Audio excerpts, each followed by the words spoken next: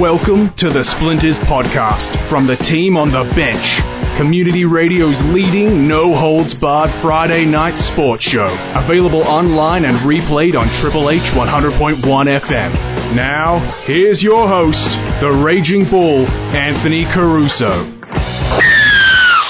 Good evening and welcome to Splinters, the bench podcast on Triple H 100.1 FM, streaming on the web at www.triplehfm.com.au and available for download at podcast.com, Apple Store, YouTube Music, TuneIn Radio, Spotify and all good podcast sites. Yes, this is Anthony the Bull Caruso and we are excited to present another Profile Splinters episode, and it's a very special one for you tonight.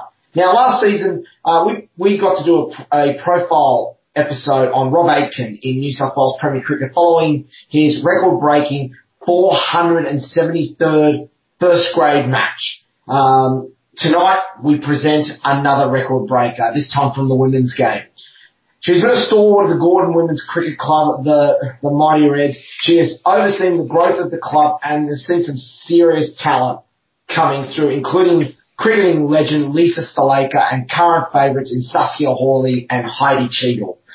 With 11 plus years as president of the club as well, she's the heart and soul of the Mighty Reds. She has just played her 500th game in New South Wales Premier Cricket. We believe the first woman to have achieved this in the history of the competition. Jess Henry, welcome to Splinters. Thanks very much, Anthony. It's a pleasure to be here and appreciate you taking the time to chat with me. It's what an achievement this is. 500 games in New South Wales Premier Cricket. And considering this is a competition that's only been going since the early 70s, you know, this is a record really that is going to take some beating. I think it will, and so far as I'm aware, it is a record, and obviously for me to have played 500 games also means that I'm old. So definitely older than some of the players that are running around at the moment, but it's been a fabulous journey. I've played with some incredible people, and I still play with some amazing people and great friends, and it's a real privilege to have been able to have played those 500 matches. Now, tonight we will reflect on where women's cricket has come over the last 20 plus years, through Jess's involvement, the greater game as a whole, we're going to ask her also where she thinks women's cricket is going in the future. It's an incredible honour to have her on the show. What a time to talk, especially, you know, coming towards the end of WBBL 6 that many people thought wouldn't even get to this stage, not only with some people really questioning the worth of a women's national BBL competition. Well, to those, I say have at you. Obviously, with the noted challenges this year of COVID-19 and the logistical challenges that will come with it. Oh, massive logistical challenge, and knowing so many of the staff and the senior people in Cricket New South Wales, I know exactly how much effort they've put into it and how much effort Cricket Australia has put into it, and kudos to all of them for making sure that the competition still happened. I know that the crowds have had to be a little bit lower than usual because of the social distancing, physical distancing, but it's still been an incredible spectacle. We've had more of the women's Big Bash games on TV than ever before and streamed than ever before, and I think we've still had plenty of incredible cricket to play and to watch, and you know, on Sunday, Midge, Alyssa Healy scored an incredible 111 for the Sixers from 52 balls. That's really what will bring attention to our game. It should be mentioned as well, that was actually, even though it was COVID conditions, it should be noted that game was actually a sellout as well. Sellout in COVID conditions. In fact, most of them been. I haven't made it to one of the games because every time I decided to go, it was already sold out, or there were single tickets available only. So I think that's an incredible outcome. And as I said, huge kudos to Cricket Australia and to Cricket New South Wales for making it happen, and for all of the other franchises for coming into a bubble and being prepared to live in the bubble for so long. Well, without further ado, it's well past 8 o'clock anyway now, and I can actually see the umpires strike back and a huge ass about to enter the field and start play. So without further ado, they have called play. Ladies and gentlemen, this is Splinters. And I want to start off going through your the development of women's cricket. How you started off almost at Gordon and where women's cricket was at that time when you first started with the Mighty Reds. That was a very long time ago. So you're talking late 1985, and I was just doing my HSC, which just gives away my age. Oh, but I wanted to. I'm having flashbacks to that straight away because December 1985 is actually when I was born. Oh, thank you for sharing that. That's probably too much information. There was no need to share that with me, but there you go. I've been playing. One of the youngsters actually who spoke yesterday, the club put on a special presentation for me, and one of our 17-year-olds who I've known for 6 years, and shout out to Sophie Martland, she did a fabulous job, and she made a point of mentioning that I've been playing for the Reds more than twice her age. So thanks Soph for that. But I'll claim that I'm just very resilient instead. And when I did first start playing, which was around about Sophie's age actually, so when I did first start playing, I wanted to play a team sport after school, and I didn't know what to do, and I'd always loved cricket, and my mum actually found an advertisement in the local paper for Gordon Women's Cricket, so I checked it out, went and played, and the rest is history. I've been there ever since, and been president for 25 years. I've been on the committee for 30 years. I've probably seen 700 or 800 players come through the club. And women's cricket has just come so far in that time. If I think back to then, people didn't know about women's cricket, and even for the next 15, 20 years, players were still needing to pay their own way to play for Australia, to play for their state. And it would be a week-long national championship competition rather than something like a Big Bash. The international players would get presented with an invoice when they got home from the tour to pay for their own Australian blazer, and paid for all their expenses. So thankfully we've come a really long way since then, and it's been an amazing journey to be on. And earlier this year I was at the MCG for the World Cup final, where we had 86,174 people trying to get into the MCG to watch women's cricket, and it was quite an overwhelming moment for me to see all those people queuing up to get into the ground, and then the atmosphere in the ground. And I honestly never imagined in my wildest dreams that I would ever see that in women's cricket. So it's been, and remarkably, that was the last real big crowd event we had in the country before COVID hit. 4 days later, the Aussie men were playing in an empty stadium. Isn't it amazing just to think where it's sort of come from and where it is now? I mean, when you consider, indeed, you only need to look at some of the personalities that were playing the game at the time, and indeed in its infancy, even before its infancy of where it was, the only player that anyone would have ever known about would have been the absolutely incredible Betty White playing back in the 50s. And then into the 90s, the days of Karen Rolton, Zoe Goss and Belinda Clark. You've got an entire team of superstars, not only superstars, media personalities, and the public, the greater public, and full credit to them, have really gotten on board with supporting women's cricket. Well, it's a very good product that's out there, and it's been very, very well promoted by Cricket Australia. I think they've done an amazing job, as have Cricket New South Wales. I think Cricket New South Wales really did lead the way in promoting women's cricket and making it one game rather than men's and women's cricket. I think it was around about 2000 or 2001 when the Women's Cricket Association merged with Cricket New South Wales, and it's been on the up ever since. And, you know, from a Big Bash perspective, I think the Women's Big Bash is what's really brought our game to the fore. People want to go and watch it. And for me to go to a cricket match, to a Big Bash match and a representative match, and see young boys there and teenage boys there wearing the gear and cheering the girls on, that's a pretty remarkable experience and a remarkable outcome. Again, it's not something I ever thought I would see, but it's cricket. And Alex Blackwell's very big on that. She doesn't want to talk about men's cricket or women's cricket. She wants to talk about cricket. And we're just, you know, we've come just so far in that time, and there's a lot of pioneers of the game who did such an incredible job, but they did a really, really tough. It was tough. It was tough for them to be able to promote the game, and it's all the work that they did before them that has got us to a point where we are now. So I think it's still a really exciting time in our game. It was a little bit of a shame that the COVID hit right on the back of the final, because I think we probably lost some momentum through that. But I also think that the Big Bash and some of the incredible cricket we've seen during the latest Women's Big Bash that has really brought it to the forefront again. And I know from a club perspective, we've had a bunch of new adult players come along this season who hadn't played before, and that's because, you know, they know about the cricket and it's got a bigger profile, and they're seeing the people like the Midges, the Alyssa Healy's, the Pezzes, and the Lannings, Meg Lannings out there playing cricket and succeeding. I think it's really exciting. Gone are the days where the mums would normally be there almost either along with the crowd or maybe helping out with scoring, and now getting involved with coaching a team or indeed playing in their own right.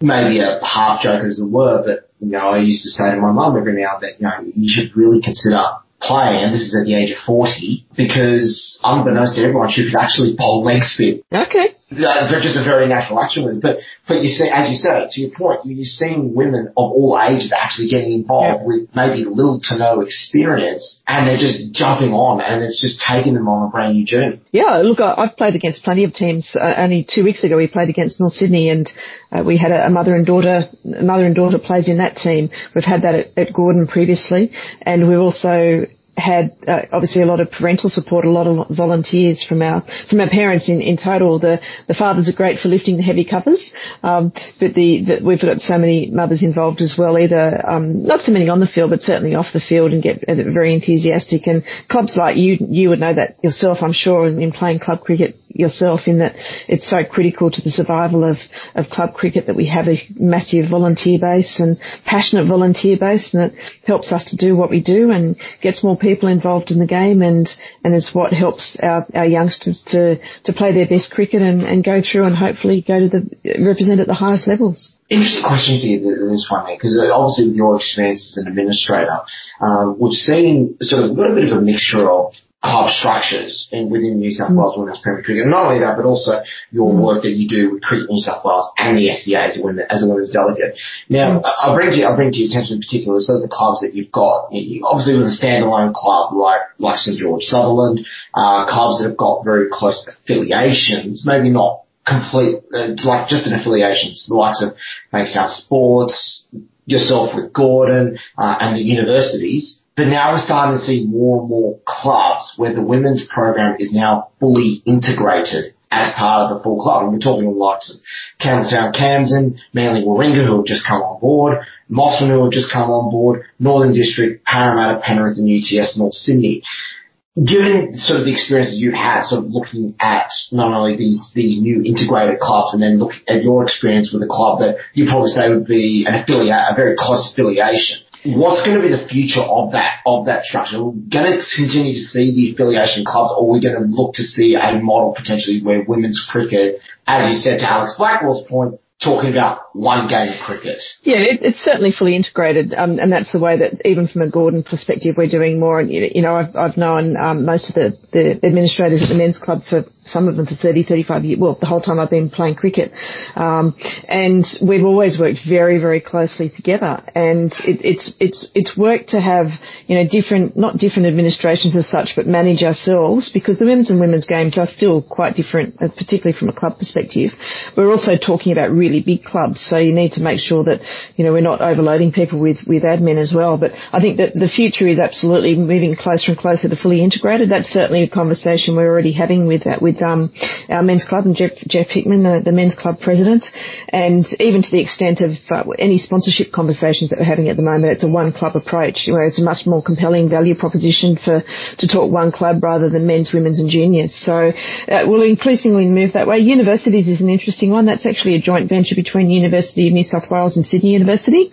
So it's a little bit different, and they're very competitive, because they have you have sports scholarships available, which is quite challenging, very, very challenging. But otherwise, absolutely, it's moving towards fully integrated. One of the challenges we do have is that there's sometimes people who think that every single men's club should have a women's division. Possible at the moment, maybe down the track it will be, but right now there are some challenges with numbers, particularly on the North Shore, where previously it was a Northern District and a Gordon, but now you see Northern District, Gordon, North Sydney, Mossman, Manly, which makes it a much more competitive environment, and we're all in a relatively small area, so there's a few challenges there. But by the same token, the game is much stronger than it once was. We've seen the new clubs come into the competition. We've got some incredible talent coming through. If you think about the Phoebe Litchfields playing out at Penrith, you've got a couple of very young future stars coming through the Gordon pathway, and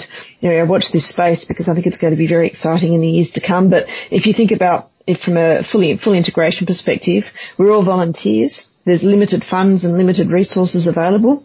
So it makes sense that we operate as closely together as possible or as integrated as possible so that we're using our resources very, very efficiently and not duplicating work as well.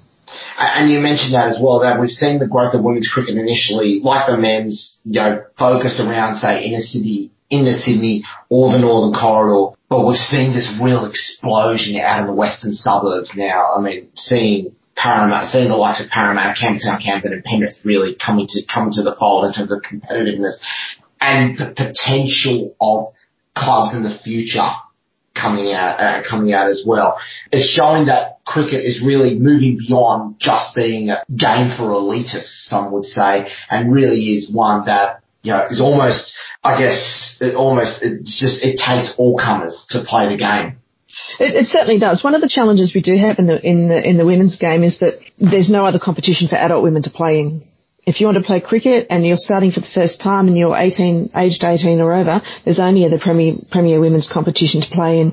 Whereas in the men's competition, you've got multiple different options available, as you would know yourself. So that is one of the challenges for us, and being able to provide cricket for all standards across all parts of the competition. That sees some growth coming through. I think one of the things that we need to focus on at the moment, if I put all of my different hats on, my personal view is that we do need to focus on making sure that the clubs we have out there now are all very strong. They've all got the full complement of teams within the competition, and they've got that strong pathway themselves coming through from the juniors too. I think if we just keep adding clubs into the competition and have got one team, two teams, then that's when you're starting to really dilute the talent that you have available out there. So I think, we'll get there eventually, but right now I think we should focus on having a full complement of teams across the clubs that are in the competition right now.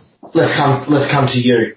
Let's come to you. Now, the stats I originally had were my cricket stats, which started in 2009-10, but you provided your full career stats, an average of 19.69 with a high score, and please take me through it. Your high score of 103. High score of 103. That was a really long time ago. Really long time ago. These days in third grade, if you're playing limited overs, it's a retirement at 50, and T20 is a retirement at 30, which is actually fabulous because I'm usually quite tired by then. But the 103 was way back in the year 2000, the season 2000-2001. Remember it very clearly. We're on a very small field, so that probably made it a bit easier. You don't remember which one? I do. Forsyth Park. Forsyth Park. Neutral Bay. Neutral Bay. Yeah, Neutral Bay. And a beautiful place to play cricket, actually, because you've got the vista, especially at the moment. We played there yesterday. You've got the beautiful vista across the top of the Jacarandas down to the harbour. So it's my favourite place to play cricket, actually. And the 103 was scored there. It was a really long time ago. Loved it. And we'll always savour it, I guess. But I love batting. I told a story yesterday, actually, that when my very first game for the club it was a Colts team. They decided to put an under-17 team in the third grade competition as it was back then. And I was the only player in the team who could play a defensive shot. So I sent out to open in the first game. I've been opening ever since. I can't imagine batting anywhere else. So I get out there, and when you're at Forsyth, you enjoy the view as well as having a bit of a bat and not having to run too much either. Oh, I've noticed in particular, and it's a very big exclamation mark at it. I don't know which one you're more proud of. The 103 you scored, or your best bowling figures of 2 for 2. Best bowling, yeah. Well, as a batter, I have to say the 100, but I am quite proud of my wickets because I haven't bowled very many overs in those 500 games. The girls did indulge me on Saturday. They absolutely indulged me on Saturday, and I was bowled 4 overs. I have a very sore shoulder today, but I was actually 2 for 7 from the first 3 overs. I should have stopped there because the 4th over I was a bit tired and it all fell apart a bit. But I took another 2 wickets on Saturday, so I can mark up that's 12th and 13th wickets now. Quite proud of that. Excellent. Look, for me, the other end of the scale, being a bowler, you always have to get wickets. But the one regret I do have in my life is that my high score is a 91. Oh dear. And yeah, you probably agree with me, is that usually the first 50, 60 runs, no problem. After that, it becomes a lot of hard work. Well, it's actually, because it was so long ago, I don't remember too much of it. I do remember scoring it, but I do remember also that if you hit the ball hard enough, then you don't have to run so much anyway. I note as well, 159 catches, obviously no surprise, and 12 stumpings. So I take it you have spent a bit of time playing as a wicketkeeper as well. I've spent a lot of time keeping. It's one of my favourite things. I've mostly retired from it these days. I have lots of bent fingers and a sore back and sore knees, but I loved keeping. It keeps you in the game the whole time. Pardon the pun, but you're in the game the whole time. And opening the batting and keeping is a challenging gig, but I still loved it, and I probably kept wicket for 25 of my 35 seasons, or 20 to 25 of my 35 seasons so far. Would love to keep doing it. I do it every now and then if we're desperate, and thoroughly enjoy it, but it takes a long time for my knees to get working again afterwards. But keeping's fabulous. That's why I love watching Midge, Alyssa Healy play. Opens the batting, keeps, fabulous to watch, and it's a fun thing to do. I love it. I still maintain I think Alyssa Healy is probably Australia's third best keeper. Like, if you're talking as a pure keeper. Is that right? Who are you 1 and 2? My 1 and 2, Tim Payne. Goes without saying. And I would say my number 2 in terms of pure keeper is Peter Neville. Yes. Yeah, okay. No, yeah. I would agree with that. And I'll put Alyssa Healy at number 3. And the reason why is because, and you'd probably be able to explain it better than most, but her hand movement is absolute lightning. Tim Payne and Peter Neville both got very good body movement, able to move very fluidly. Alyssa Healy, her hands are probably almost quicker than theirs. I think, in my view, she's taken some of the best leg side stumpings in the game. Yeah, she's taken some extraordinary leg side stumpings. So yeah, she's fabulous to watch. Her uncle would be impressed with some of those. Yes, I'm sure he would be. You do have a couple of premierships in your repertoire. I know in particular, and you might be able to fill me in on a couple of other ones, 2 third grade limited overs, 2009-10 and 2018-19. That one only a couple of years ago and probably very fresh in your mind. It was very fresh in my mind. The final was washed out halfway through, actually. So, and we fortunately finished on top of the table. So we took the shield home with us. There was no reserve day. But I've had 6 premierships or so over the years. I think my 1992-93 in second grade, it sticks in my mind because we were gone for all money. I think we were playing Sydney. No, I actually can't remember who we were playing. We were playing at Sydney University though, on their number 2 ground as it was then. It's got a grandstand or something on it now. But it was a fabulous ground to play on, and we were absolutely gone for all money with the opposition chasing, and they didn't need too many runs, and as a bit of a gamble, we put Jerry Reaper on to bowl. She took lots of wickets and we won the game, and that was an extraordinary outcome. And our first grade team was playing on the lower field and I think won at the same time. So that was a memorable grand final series. And then the 2008-09 final in third grade, I think is right up there with my all-time favourites. It was a bunch of besties, a bunch of really good friends. We'd been playing together for a long time. We went through the whole season unbeaten. We played some really good cricket and we had a really good time, and it was just one of my favourite seasons ever. And I note as well with we won't go too much into the long list of runners up because especially in the last 10, 15 years, I think I've noticed in third grade in particular, and you could tell me about this rivalry a little bit. Gordon versus St George Sutherland in third grade, it's almost as if you inevitably fight each other in the finals. Yes, there's been some different standards in third grade in particular over the last few years, and invariably it has been St George Sutherland, the Slayers, and Gordon the Mighty Reds playing in the finals, whether T20 or 40 overs.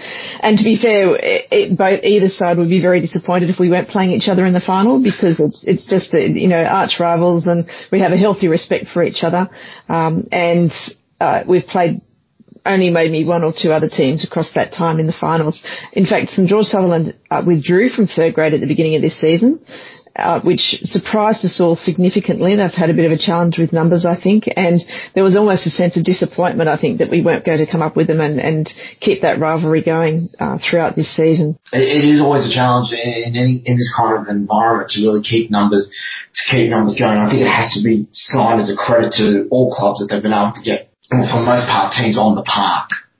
So, look, I think our experience is that we were very short of numbers ourselves about 2 weeks before the season started, and we were considering pulling a team out of the competition. But in that couple of weeks, through a lot of hard work from a group of people. And then since then, we've now got a very healthy squad of players across all teams. And I think part of that, 4 or 5 of them had never played before, adults who hadn't played before. But I think that one of the things I would note is I think everybody just came out of the COVID winter hibernation a little bit later than we thought they would. And people were quite surprised to, it's a very pleasant surprise to have all of those players come out of the woodwork and begin playing for us. But I think it just took everybody a while to realise that it was time to play some summer sport. Well, absolutely. And, what a time to be able to do it. Come out of COVID, everyone's itching to do something. I mean, I can speak from experience. Right. I can speak from experience myself. Our football team folded, so I'm sitting for 6 months. Right. What am I going to do? What am I going to do? Cricket comes around. Bless my wife, turns around and gives me an extra 2 seasons of cricket just because I didn't get to play football this year. So, right. I think she probably realised, and it's probably the same for yourself, when you're stuck at home for a long period of time with nothing to do, you start to get a bit of cabin fever. Yes, absolutely. And certainly it was a little bit strange. Obviously the pre-season in particular was very much in COVID time still, and I never thought that we were QR coding scanning into all of our training sessions. We were limiting numbers. We were having plenty of hand sanitizer around, and even now every team has its own COVID kit of a QR code scan sign, of wipes, of sanitizer, of tissues. We've got the whole lot going. So that's probably put a little bit more of a dent in the budget, but it was things that we just had to do. So we're all very accustomed to that now, and it's just part of life. And just the last thing I want to raise before we go to our break, and Forsyth Park, I mean, I've driven past that ground many a times. I've noted you see the games happening around there. It's a little bit unusual for Gordon because, of course, it's well outside your catchment area, your traditional catchment area. As you said, it is an amazing area to play. Beautiful little ground, almost right on the water. And should be mentioned as well, a couple of very handy cafes not far away either. It is. Well, actually, when the club first existed, so back in the 80s, I think the club started 82, 83, probably for the first 10 years, Forsyth Park was the home ground for first and second grade. And they were turf wickets, uncovered turf wickets. And the reason we were playing there was that in those days we didn't have access to the men's grounds, and we were playing on a Saturday rather than a Sunday. And so the games ended up on whatever we could find, which turned out to be Forsyth.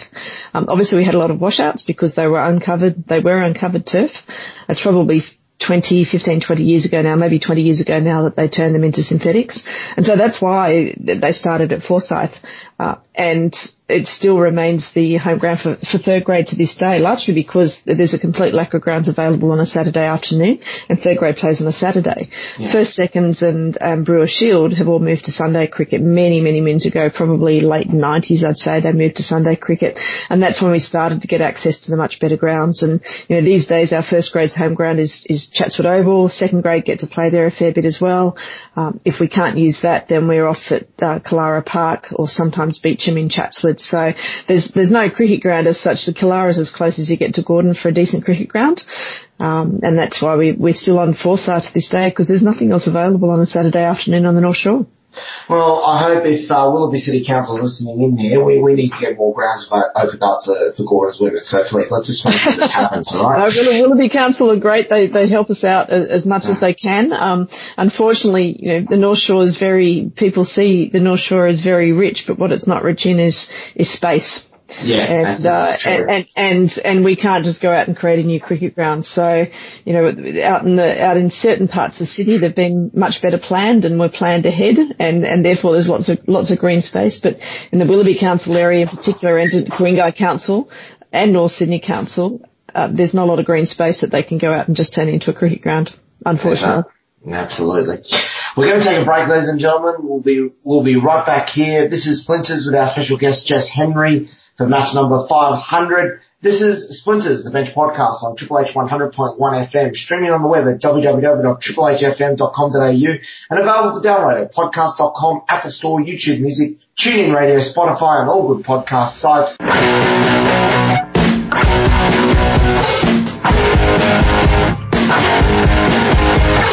And welcome back to Splinters, the Bench Podcast on Triple H 100.1 FM, streaming on the web at www.triplehfm.com.au and available for download at podcast.com, Apple Store, YouTube Music, TuneIn Radio, Spotify, and all good podcast sites.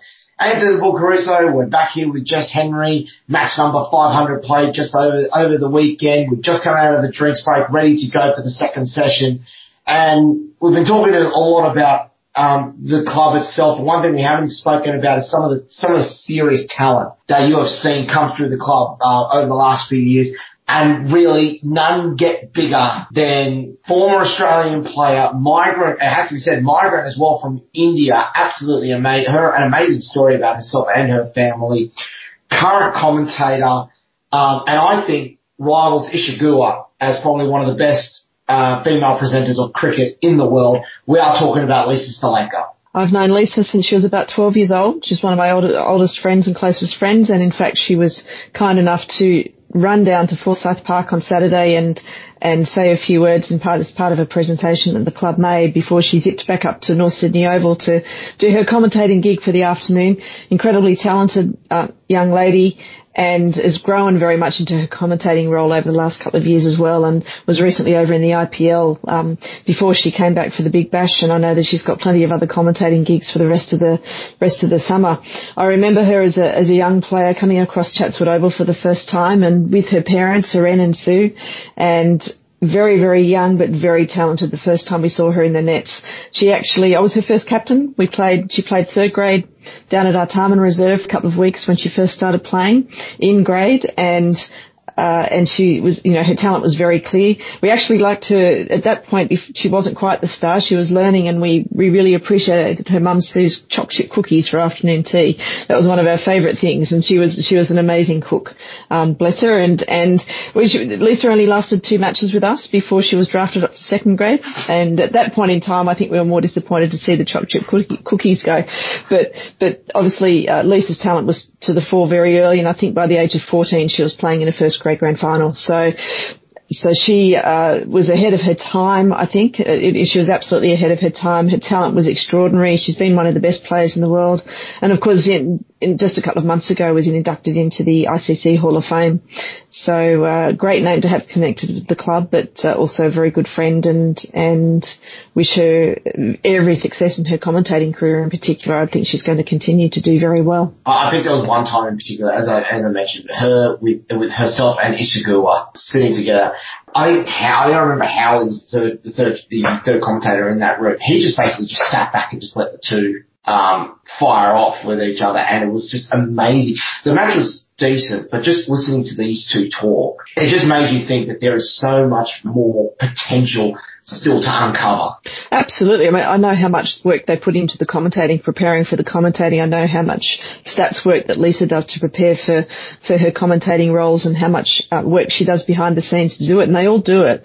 And I think it's amazing that I think it was recently, was it a few months ago or a few weeks ago, when Geoffrey Boycott spat the dummy over in England because he felt that Isha Guha he'd been dumped from the commentary for the cricket over there in favour of having equality and having a balanced deck with Isha in there as commentator. But personally, she's there because she deserves to be there, and she is very, very good at her job as a commentator. I love listening to her commentate, and I think that we'll continue to see more and more women commentating in the game.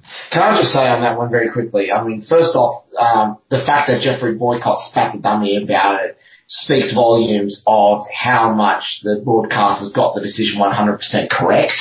Absolutely. It's, Boycott is done. And I think people just need to accept it, and I think probably honestly most people actually accept it. But then Isha Guha, in her own right, she knows the game, she plays the game, same with Lisa. They both add an extra element, which is probably one of the most mischievous pieces of humour I've seen in commentary. Not just with themselves, but I think Isha with Skull. They're very natural. It was just brilliant. They're very natural commentators. There's no pretense there. There's no forced work there. They're very talented commentators, and I certainly love listening to them. And I can't wait to hear more of them during the summer. I think the one where she pulled up Kerry O'Keefe for describing one of the batsmen as being an open face slapper was one of the best pieces I'd seen. What did you just say? It's like, yeah, he's an open face slapper. She's just giggling. She's actually got the book up and just sort of giggling in herself. And I just thought, it's such an innocuous line, and it's just there just made it this whole new thing. I think Skull didn't think that one through so well, actually. No, he didn't. And it was such an innocuous line, because he's absolutely right in terms of the technique. But trust a cricketer to make something out of nothing. Absolutely. Fair enough. I missed that one. Look it up if we get the chance. Heidi Cheadle. First grade captain. Club captain, character, second season as first grade captain, and very talented cricketer. Very, very talented cricketer. As a keeper, as a can bat anywhere in the top 4 or 5, and has done a lot of opening, and can bowl as well, and is brilliant in the field. So very talented cricketer who I think hasn't had as many opportunities as she deserved up at next levels. And quite a character, and works very hard as well. She's doing lots of coaching with our youngsters. She's a very talented coach as well. Stories, look, I actually don't have too many, which is a bit disappointing, but I do remember as a very young, probably 11 or 12-year-old perhaps, maybe even 10 or 11, where she was a tiny cricketer, but always still very talented, didn't back down, had a go at everything, and I've got all of the time in the world for Heidi. She's an outstanding club person as well. I understand from a couple of the girls that have played against her, and I won't name names, Zoe Benjamin, but a bit of a chirper as well on the field. Oh, look, I'm sure she is, especially if she's in the vicinity of Charlotte Anneveld, who's, she's been well trained by Charlotte, I imagine, so that's possibly quite true. Speaking of Charlotte, I do have her on here. I mean, the one who continually says she will retire and never actually does, I believe she's actually finally She has retired. She retired at the end of last season. 22 seasons. Personally, I think that's quite soft. She 36 seasons versus 22. I don't know about that. But she definitely did retire. She's been an incredible, one of the most naturally all-rounded cricketers, naturally talented all-round cricketers I've seen, actually. And again, I've known Shah since she was about 14 years old, perhaps. Did retire at the end of last season. We haven't had the opportunity to recognise it properly yet because we didn't want to do it in a COVID world. We want to do it in a post-COVID world when we can celebrate it properly and not worry about limiting numbers in rooms and all that sort of thing. So we'll certainly celebrate it. But she's made her commentating debut herself very recently and has been commentating for the last probably 2 weeks in several of the Women's Big Bash games, actually. So she's put the commentator's microphone on as well. But she's also our assistant club coach behind our head club coach, Ben Priest, and she's done a fabulous job for us over the last few seasons as a coach. You know what you're going to have to do then if that's going to be the case? You might have to refer her over to Triple H then, if she wants to further this potential media career. Maybe. You never know. I'll certainly pass that on to her, but Charlotte, if you're listening. Yeah, Charlotte, if you're listening, you've got a new gig. And I'm sure she'd be very good at it. I didn't hear any of it, unfortunately, because it was all during working hours, so I didn't get to hear any of it. A little bit busy on the work front, but I'm sure she was very chirpy on the field, so I'm sure she'd be great behind the microphone as well. From one of the most experienced players to come through to one of your emerging stars, a girl who I have to say I've had the pleasure of seeing grow over the last couple of years, a fine woman in her own right, a very talented player as well, and we are talking about Saskia Hawley. Sass is very, very talented. Again, someone I've known since she was about 12 years old. She came through our Brewer Shield, through our Brewer Shield side, was playing first grade very, very young, probably 14 or 15, I think she would have been playing first grade. Equally talented as a batter and an off-spin bowler, generally bats at number 3 for us, sometimes opens, and is a critical bowler for us. We've really missed her in the first few weeks of the competition while she's been in the Thunder bubble, and we're looking forward to hopefully seeing her back very soon. She's had no opportunities, unfortunately, in the Big Bash, which is a bit disappointing. But she's a very hard-working player, very talented player. Recently started up her own coaching business, Beaches Cricket, Northern Beaches Cricket, something like that. So she's her own coaching business. With Michaela Turek. Michaela Turek, yep. So I'm sure that they both do a great job of that, and we hope Sash will be around for a very long time. She's a key part of our setup, and certainly somebody for our youngsters to aspire to be like as well. So wish her all the best with her future career, and hopefully she'll have more opportunities at the next level in the future. Absolutely deserves it. Absolutely deserves more. So Shannon Heath. This one I think you might have a couple of stories about. Shano has been around forever. She's one of those awesome club people who just is a total club person. She has been playing since Brewer Shield days, and total club person. Love having her on the field, love her enthusiasm. It's great to have her around still while she coaches and encourages our younger players. Plays soccer, which I sometimes question because generally she gets injured in the soccer team. There's nothing wrong with playing football, all right? So there is if you come into every cricket season injured. Shano, if you're listening, it might be time to retire from soccer.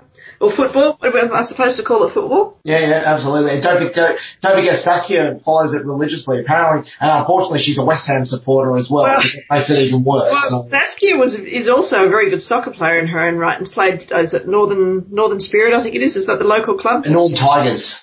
Northern Tigers, yeah. I'm not a football fan. My apologies to everybody. Her cousin though is over at my football club at Coleroy Strikers, so we might be looking to poach Saskia at some point. Oh, is that right? Right? She actually, I think, stopped soccer so she could concentrate on cricket.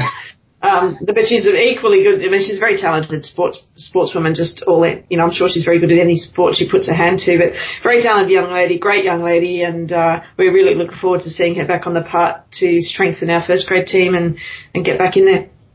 Another one of your favourites, I think, Emma Sherwood. No, Emma hasn't been around for a while now. She hasn't played for a few seasons. But she did play for a long time, and it was part of several premierships that we had together, and we certainly miss her and hope we might coax her out of retirement someday. And one that I do have to bring up, because not only has she been a stalwart of Gordon for a very long time, but one that and maybe you girls maybe would not know, but I used to play juniors against in the days, and it's Claire Jones. CJ, or Claire Jones as we know her, has been with the club about 8 seasons. She's been secretary, or longer actually, because she's been secretary for 8 seasons. We were very fortunate that she came and joined us. She's a key part of the club. She's a key part of our administration, and is, in my view, I'm probably biased, but in my view, the best club secretary going around. She just quietly beavers in the background and makes it all happen. But on top of that, she's a very good cricketer in her own right, and when I was very good, and in fact when I was managing the state, the very first team I took away as manager of the state under-17 team actually to the Nationals, we headed to Adelaide, and CJ was in that first team, and that was the first time that I met CJ. And little did I know that she'd be a teammate, several years down the track. I've got to say, I still have nightmares of trying to bowl to Claire Jones, back in my time in under 13s up to under 17. So I hated batting against her because she bowls massive innies, massive in-swingers that are very difficult to face. So I was very happy when she came and joined us. So I no longer had to bat against her. I guess the big question is in terms of where to next for women's cricket. And the first thought that came to mind is sort of when seeing the matches that have been available at this point is test match cricket for the women's. I feel from my side there is not enough test match cricket. No, well, there's really only one test match played in women's cricket these days, and that's every 2 years against the Poms in the Ashes. Personally, I'd love to see a lot more test matches, and I know that the girls would love to be putting the baggy green on far more frequently than they get to. But the reality is it's not what will make the game popular or bring support and sponsorship and money into the game. Test cricket's quite expensive to put on, so it would be fabulous to see more of that, but the reality is that what is going to continue to draw attention to the women's game is T20. It's what brings people through the door, it's what brings money into the game, and like it or not, that's the way that it is. I hope we'll continue to play some longer form cricket, but I think we'll continue also to see more and more T20 cricket. The next one, and leading into that, is obviously with the challenges that you've got with money generation within the competition itself. We're at a very positive situation in that we're seeing the national team on full-time pay, and I would say, correct me if I'm wrong with this, but certainly the amount of pay that you could actually make a decent living of, and we're even seeing that opportunity available for some of the state squads as well. Certainly, it's not something I ever thought I would see in my lifetime. So that's a very exciting thing for girls and women to be able to become professional cricketers. And I think that what we're seeing, I was listening to Big Bash on the weekend, and there's been I think Midge, Alyssa Healy was saying that the standard of the bowling or the back-end bowling, the death overs, has improved out of sight over the last 6 years. And I think as we see more and more of the women become professional cricketers and be able to focus completely on their cricket or most of their time on the cricket, I think the standard is only going to continue to rise. So, at that end, it's fabulous that the girls can go off and earn a decent, a reasonable living by focusing on their cricket. And I think because of that, we're only going to see the standard of play go up and up. And if you think about the number of sixes that were hit in this Big Bash versus the first Big Bash as well, I think there's a massive difference. So I think it's really exciting. I know it's exciting for the girls. I think it possibly create some challenges in that the pathway coming through might need to be more patient, because the older girls will stay in the game longer because they can make a living out of it. So I think we'll see a bit of a transition and a challenge there, in that some of the youngsters coming through may not be playing at the higher level as soon as they would want to or may have in the past, and they'll need to be patient and continue to develop their skills and then dislodge the stars as they get even better at their games. Well, not only that, but we're seeing a real golden generation of this team at the moment. It's been brewing. This team that we've got now is almost, I wouldn't say completely unbeatable, but I'll tell you what, it's pretty close to it. And these are girls in this current generation that have been together already for probably some of them for 10 years, and they've still got years ahead of them. It's interesting. If I cast my mind back to the T20 World Cup that we had back in February, March, I really don't think, I think the Aussie team really only played to their potential in the last game. The fact that I don't think they put together the perfect game until that point, but they still managed to get themselves and drag themselves into the final. And I think if they play it, the standard they had in the final and they played it in the final, if they continue to do that, they will be completely unbeatable. New Zealand, I think, is going through a bit of a rebuild. England's coming back right up there again, and I can't wait for the next Ashes series. I was hoping to be in the UK for it, but maybe I might be watching it on TV, but can't wait for that to happen. I think it'll be absolutely, it'll be a fabulous competition. Now, one of the things that I love to promote with this is the fact that cricket is becoming a viable sporting option for girls and women of all ages.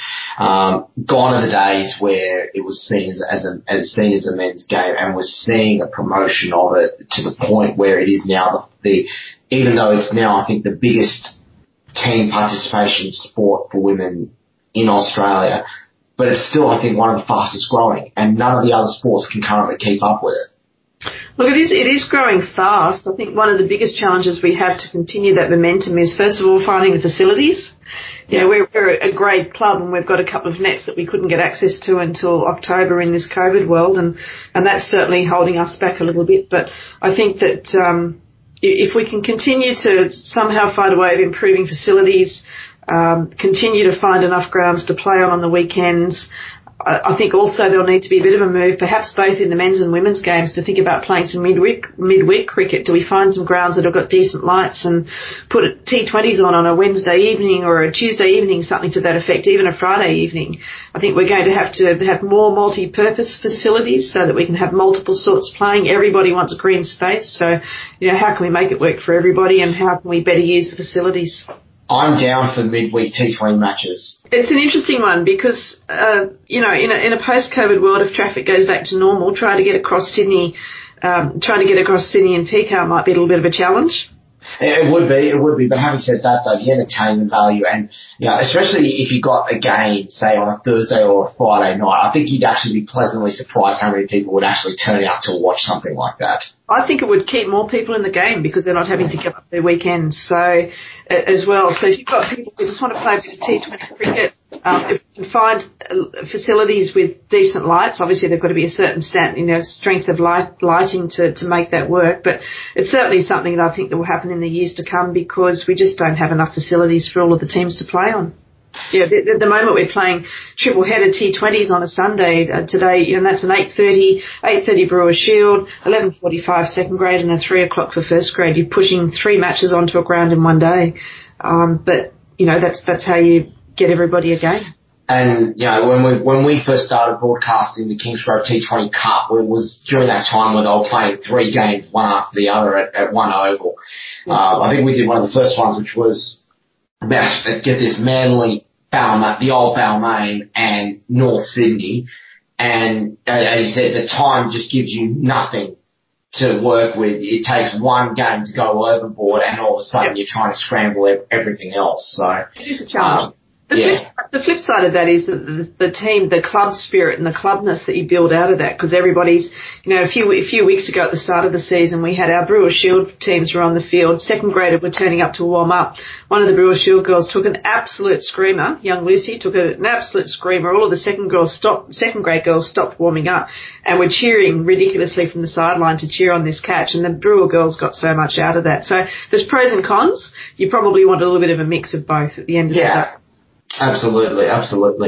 Look, we're coming towards the end of the show, but there is still time. As you know, with the bench and with Splinters, one of our favourite pastimes is throwing people under them. Unfortunately, it has to be said that the first one is that you've actually self-reported yourself on this aspect in terms of being famous for getting injured constantly. Now, I love a good injury story, so go on. One of your best injury stories. Oh, probably 10 years ago, actually there's a couple. 10 years ago, I dived in the field to save a boundary, snapped my hand, tore my hamstring from the bone, and it cost me $8,000 out of pocket. I saved 4 runs, but it cost me $8,000 out of pocket, and it was a 12-month recovery, so that wasn't fabulous. That was probably my most gruesome one. Very late 80s, actually, in pre-helmet time, before helmets became very popular. I was at Chatswood Oval in some pretty poor synthetic nets at the time, and a ball came off the net when I was in the nets, off the edge of the pitch, came up, hit me in the face, and I have a tendency to stick my tongue out when I'm concentrating. And so I was wearing a mouth guard because I was a hockey player, but my tongue was sticking out. And for anyone out there who doesn't like blood, well, my tongue split straight down the middle, and there was a lot of claret spilled. My teammate in the net next to me pretty much passed out, and I finished up in hospital with 11, they put 3 local anesthetic needles in my tongue, which is definitely the most painful experience of my life. And I had 11 stitches in it. They sewed it all back together after they'd figured out what to do because they'd never seen an injury like that before. And then I lived on mashed potato and milkshakes for about 3 weeks. And then after that was made to wear a helmet. I wasn't allowed out of the house without wearing a helmet. So that was the start of my helmet wearing days. I was very lucky. Better ones. I was very lucky in my time sort of growing up when they started making helmets compulsory, so I was sort of used to wearing it. And, but then as a 17-year-old playing park cricket on synthetic, the number of times I used to get hit in the head and thankfully had a helmet on, so, it's absolutely needed these days. We do know that one of the real challenges you have with the women's game, especially for first and second grade these days, is that they do play on a Sunday. It can sometimes eat into the social life. So I imagine from time to time there have been a couple of interesting experiences with girls turning up maybe a touch under the weather after a big night out. Look, I have to say, I think it was weekend before last, we had a youngster turn up to play after celebrating her 21st birthday the night before. So well played her for being a total club player and team player for turning up. She was probably a little bit under the weather, but she survived the day. And there's lots of stories I could tell, but it's actually probably less prevalent these days than it used to be. I think we're better behaved these days, or maybe that just means we're getting old or something. But I think we're better at planning ahead. Perhaps, I don't know. It's a little bit like the Aussie men's teams culture. Used to back in the 70s and 80s, it was a bit more relaxed and you didn't worry too much about the fact that you're playing the next day. But these days, I think people are a little bit more careful, and you get breathalyzed these days as well, don't you? If you're out the night before driving and whatnot. So it's probably changed a little bit. I thought you were going to say getting breathalyzed at the game itself, and I thought I was thinking, gee, that's going to be interesting now. Oh, not yet, but we could give it that. You won't have the days where you have the cricketers playing for New South Wales at a hotel, and then all of a sudden they're up until 4 a.m. talking to Roy Orbison. Not anymore. Definitely not anymore. That would have been a story within itself. I think it apparently did happen. A bunch of the New South Wales players hanging out with Roy Orbison. It doesn't surprise me. No, that would be... Doesn't surprise me at all. I've got a few tales I could tell, but I don't want to incriminate anybody. There you go. Oh, come on. We want bodies under the bus. No, not outside of the club, and I don't want to throw anyone outside of the club under the bus anyway, but we've had, yes, Schoeneville's pretty good at backing up, actually. You see, that's what I have heard. That is the one I have heard. And maybe if we get her onto Splinter, she might share some of those stories. But maybe we'll see. We'll absolutely see. One final question. You mentioned, on a serious note, sort of Gordon looking to build up, and you've got a very good pool of young cricketers. You are going through a transition phase from your first grade premiership a couple of years ago. Skies are looking okay. Where do you think the club needs to go next in terms of getting themselves right back up to the upper echelon? Look, we're definitely going through a rebuild. We had a very successful period of time. Having said that, even last year we were in 2 grand finals for third grade in Brewer Shield, and which unfortunately weren't played because of COVID. And we came second in the club championship by just an absolute smidgen. So right up there, this season's a little bit different. Obviously, somebody like Charlotte Anneveld retiring is a big change for the team, batting and bowling. For me, it's about making sure we're supporting our youngsters that are coming through as much as possible. I think last weekend alone we had 7 players from our 2016-17 Brewer Shield team were playing in first grade. And I think out of the whole team, 9 of them had come through our junior pathway. So, we're doing the right thing. We need to keep doing that. We need to be patient. We need to make sure that we're providing the right support to our young players, including our young leaders. And, some of the talent that's coming through, watch out for a Sarah Chun and a Kinjal Kumari and players like that, Sophie Martland.